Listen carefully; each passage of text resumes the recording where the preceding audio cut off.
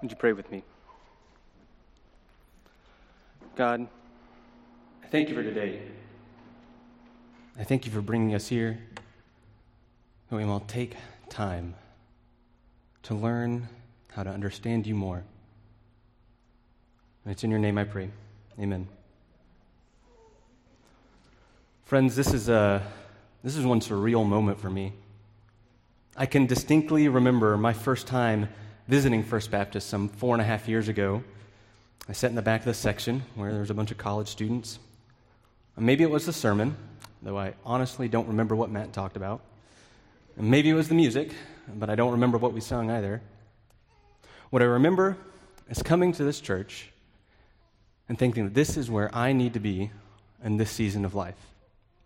You see, some 7 years ago, I began to understand that ministry should be a big part of my life.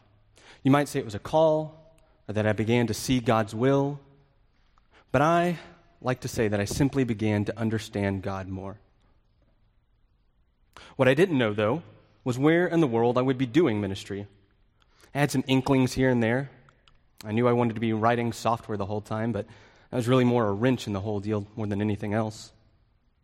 But by the grace of God, FBC came into my life, and they began to walk with me to understand what it means to participate in ministry as a witness of God. Growing up, I had a rather one-track mind on what ministry would look like.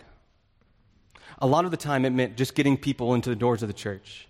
And this is good and true, but it just didn't always feel personal to me.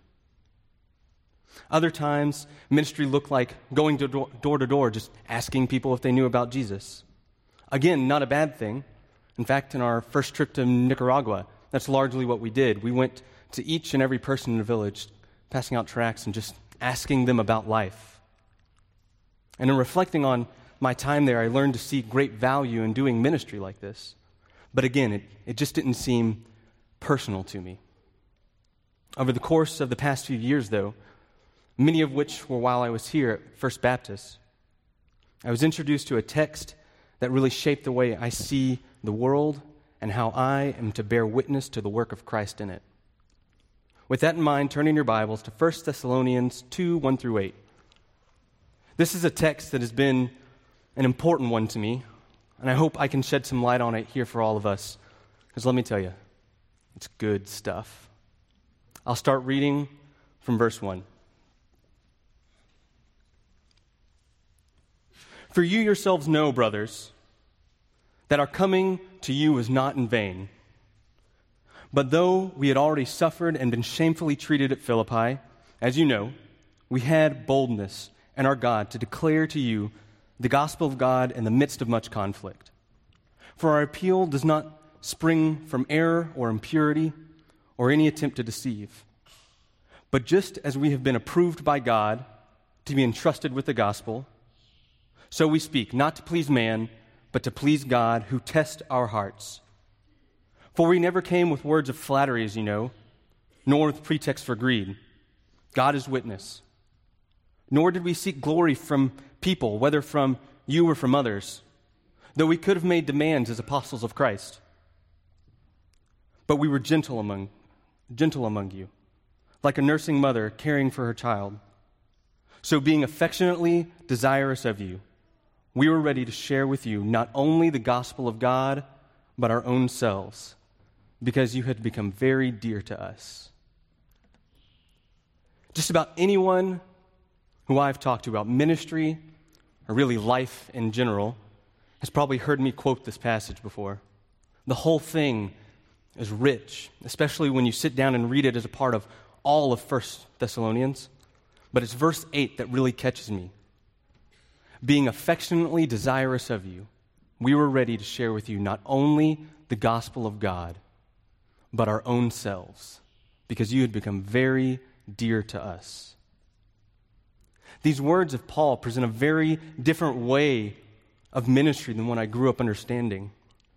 This way of ministry, is personal. Paul is speaking to a group of people that had grown on him over time. And now, looking back at the growth he had seen in them and their time together, he writes back to them with great affection. It's in verse 8 that we see Paul's lens for doing ministry, sharing our own selves. This is a way of seeing the world that doesn't keep it or the people in it at arm's length.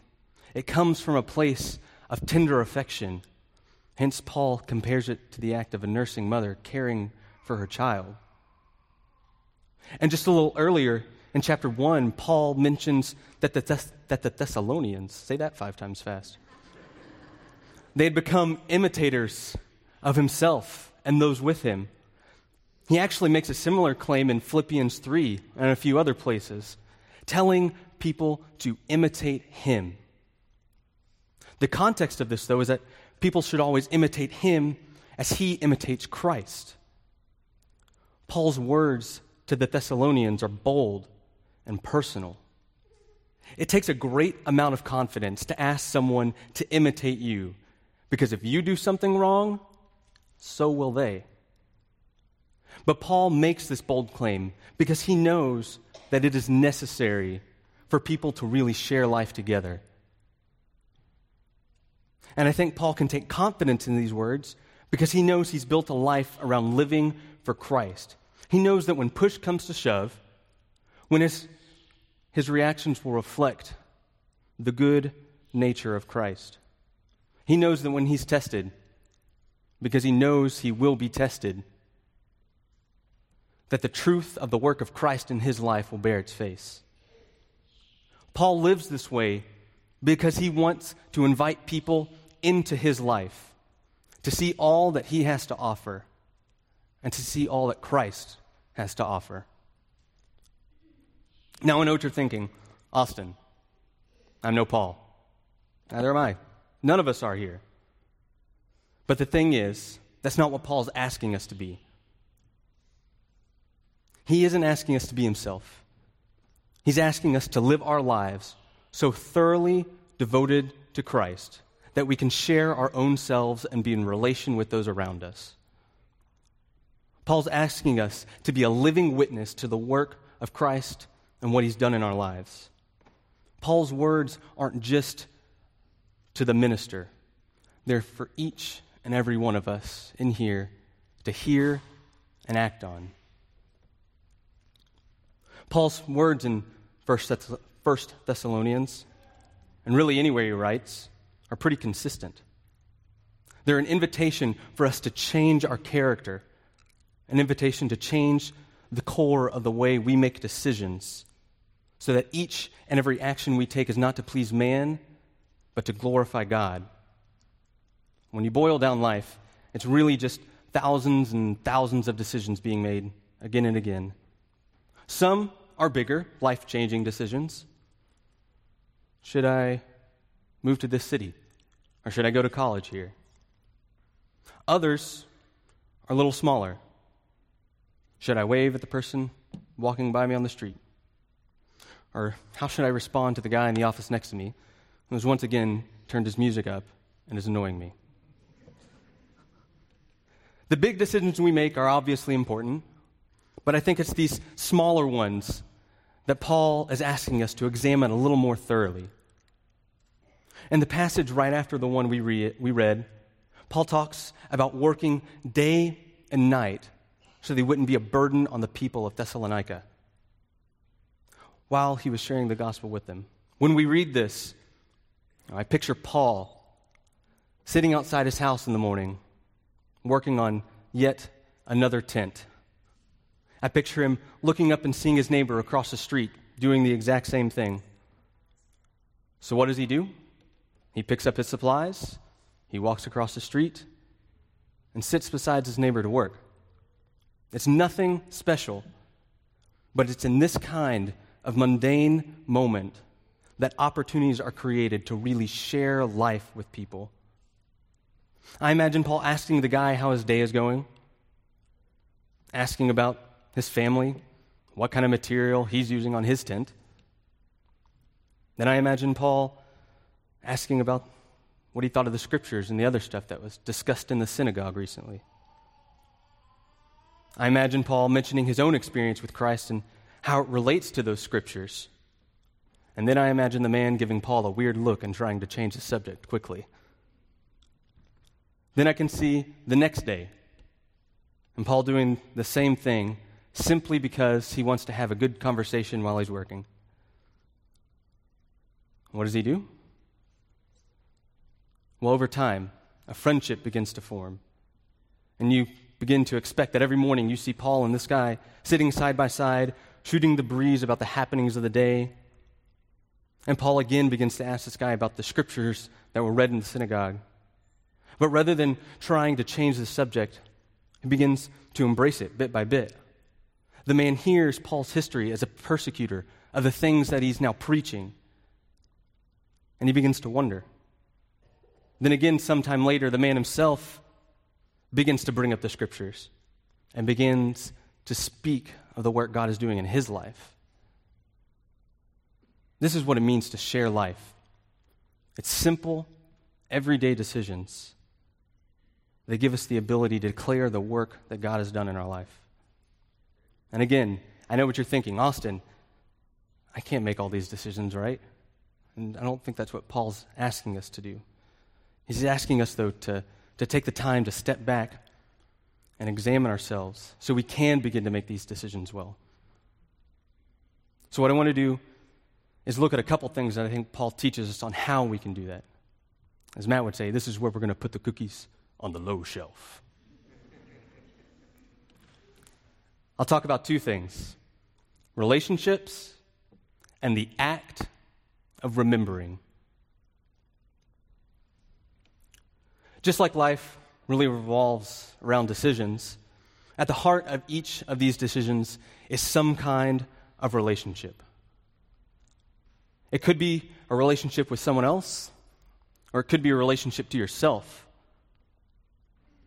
Every part of our lives involves relationships in some way, shape, or form. When we look back at the Old Testament, we're told the story of Israel, a people who was to be in covenant relationship with God and each other. And at the heart of the way they were to live was the Ten Commandments.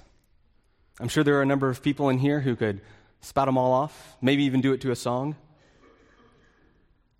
And when you look at these 10 commandments, you can split them into two groups: those that teach us how to relate to God, and those that teach us how to relate to each other.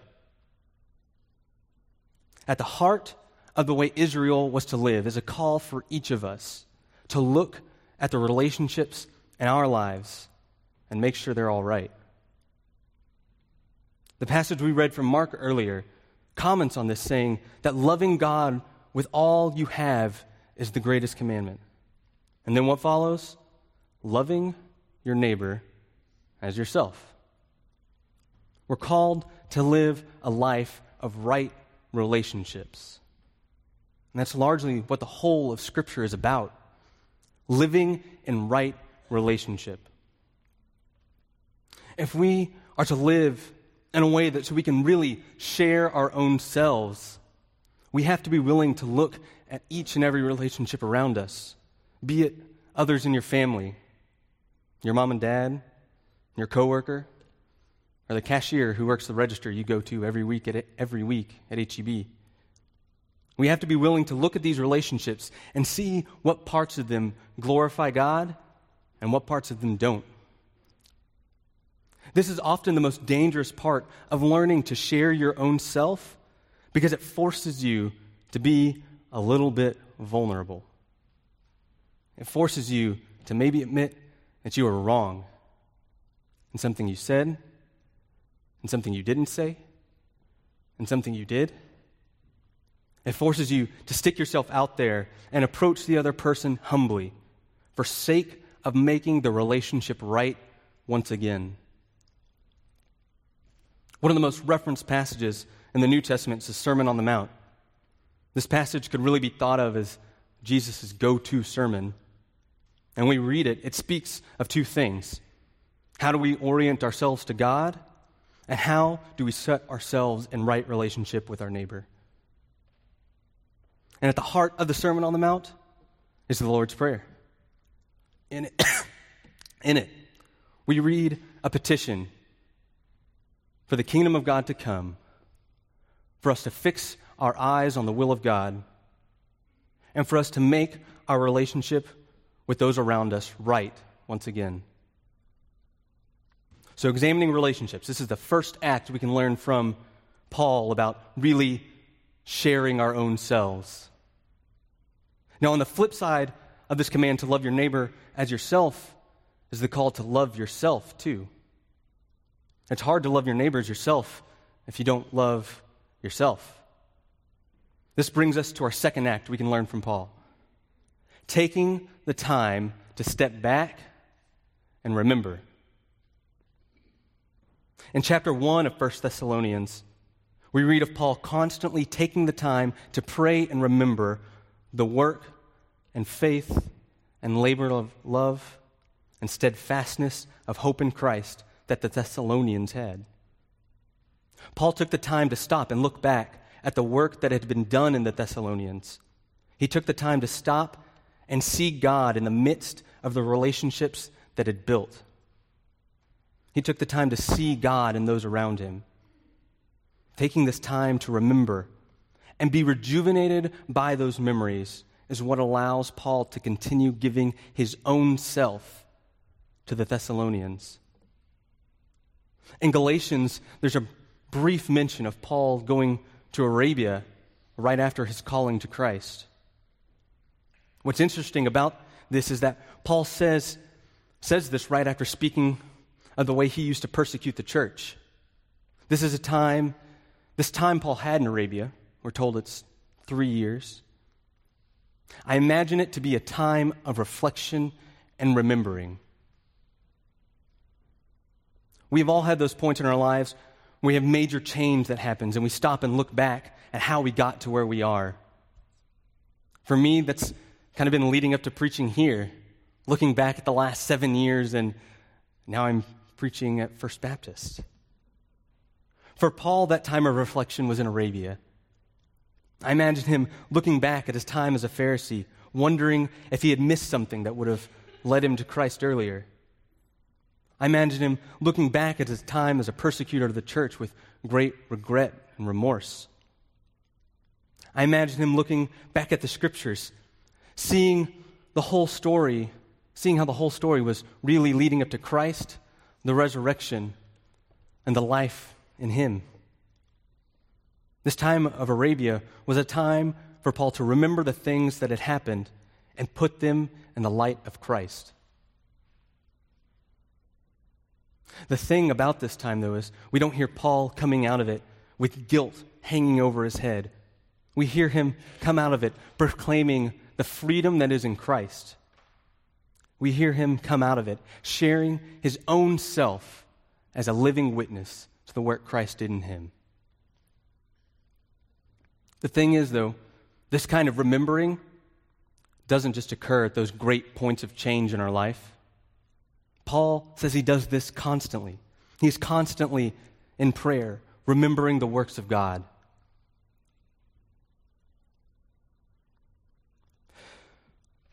You might be asking, how the heck am I supposed to do this? My schedule's already so busy. How can I take more time to pause and remember?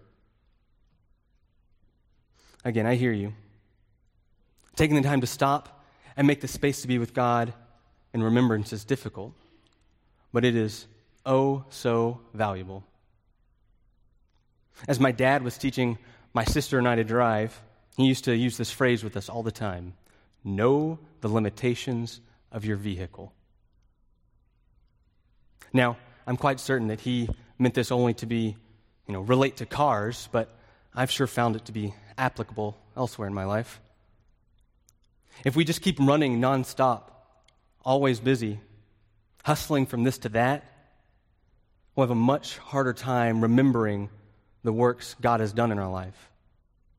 We'll have a much harder time seeing how God is working in those around us. Our vehicle has limitations, and every once in a while, we need to stop, remember, and refuel a bit. It's in this time of remembering that we get to look back at our own lives and really see what God has done. We begin to pause and remember the stories of our lives that have changed us. We begin to see God in the smaller things. Remember these small messages of encouragement we got from a friend. We remember the moments of failure that we had, followed by a surprising sense of peace we'd forgotten about. These memories of the works of God give us life in the present. They give us our own life to share with others as a living witness to the works of Christ and the hope we have in Him. And this, my friends, is where I leave you. I leave you with an invitation to look at the relationships in your life and see how you can glorify God in them. I leave you with an invitation to pause and remember the works of Christ in your life and being affectionately desirous of you. I leave you with an invitation to share not only the gospel of God, but your own self, because you have become very dear to me. Would you bow your heads? God, I thank you for the people here, for remembering each and every one of us. God, I pray that you show us how we can pause and remember the works you've done in our life, that we may set our relationships right, and that we may share our own selves. Amen. This is what we're going to enter into a time of commitment. And if you feel that God is stirring something up in you, or you would like to talk about becoming a member of First Baptist, we'd invite you to the front, and we'd love to pray with you. Peter?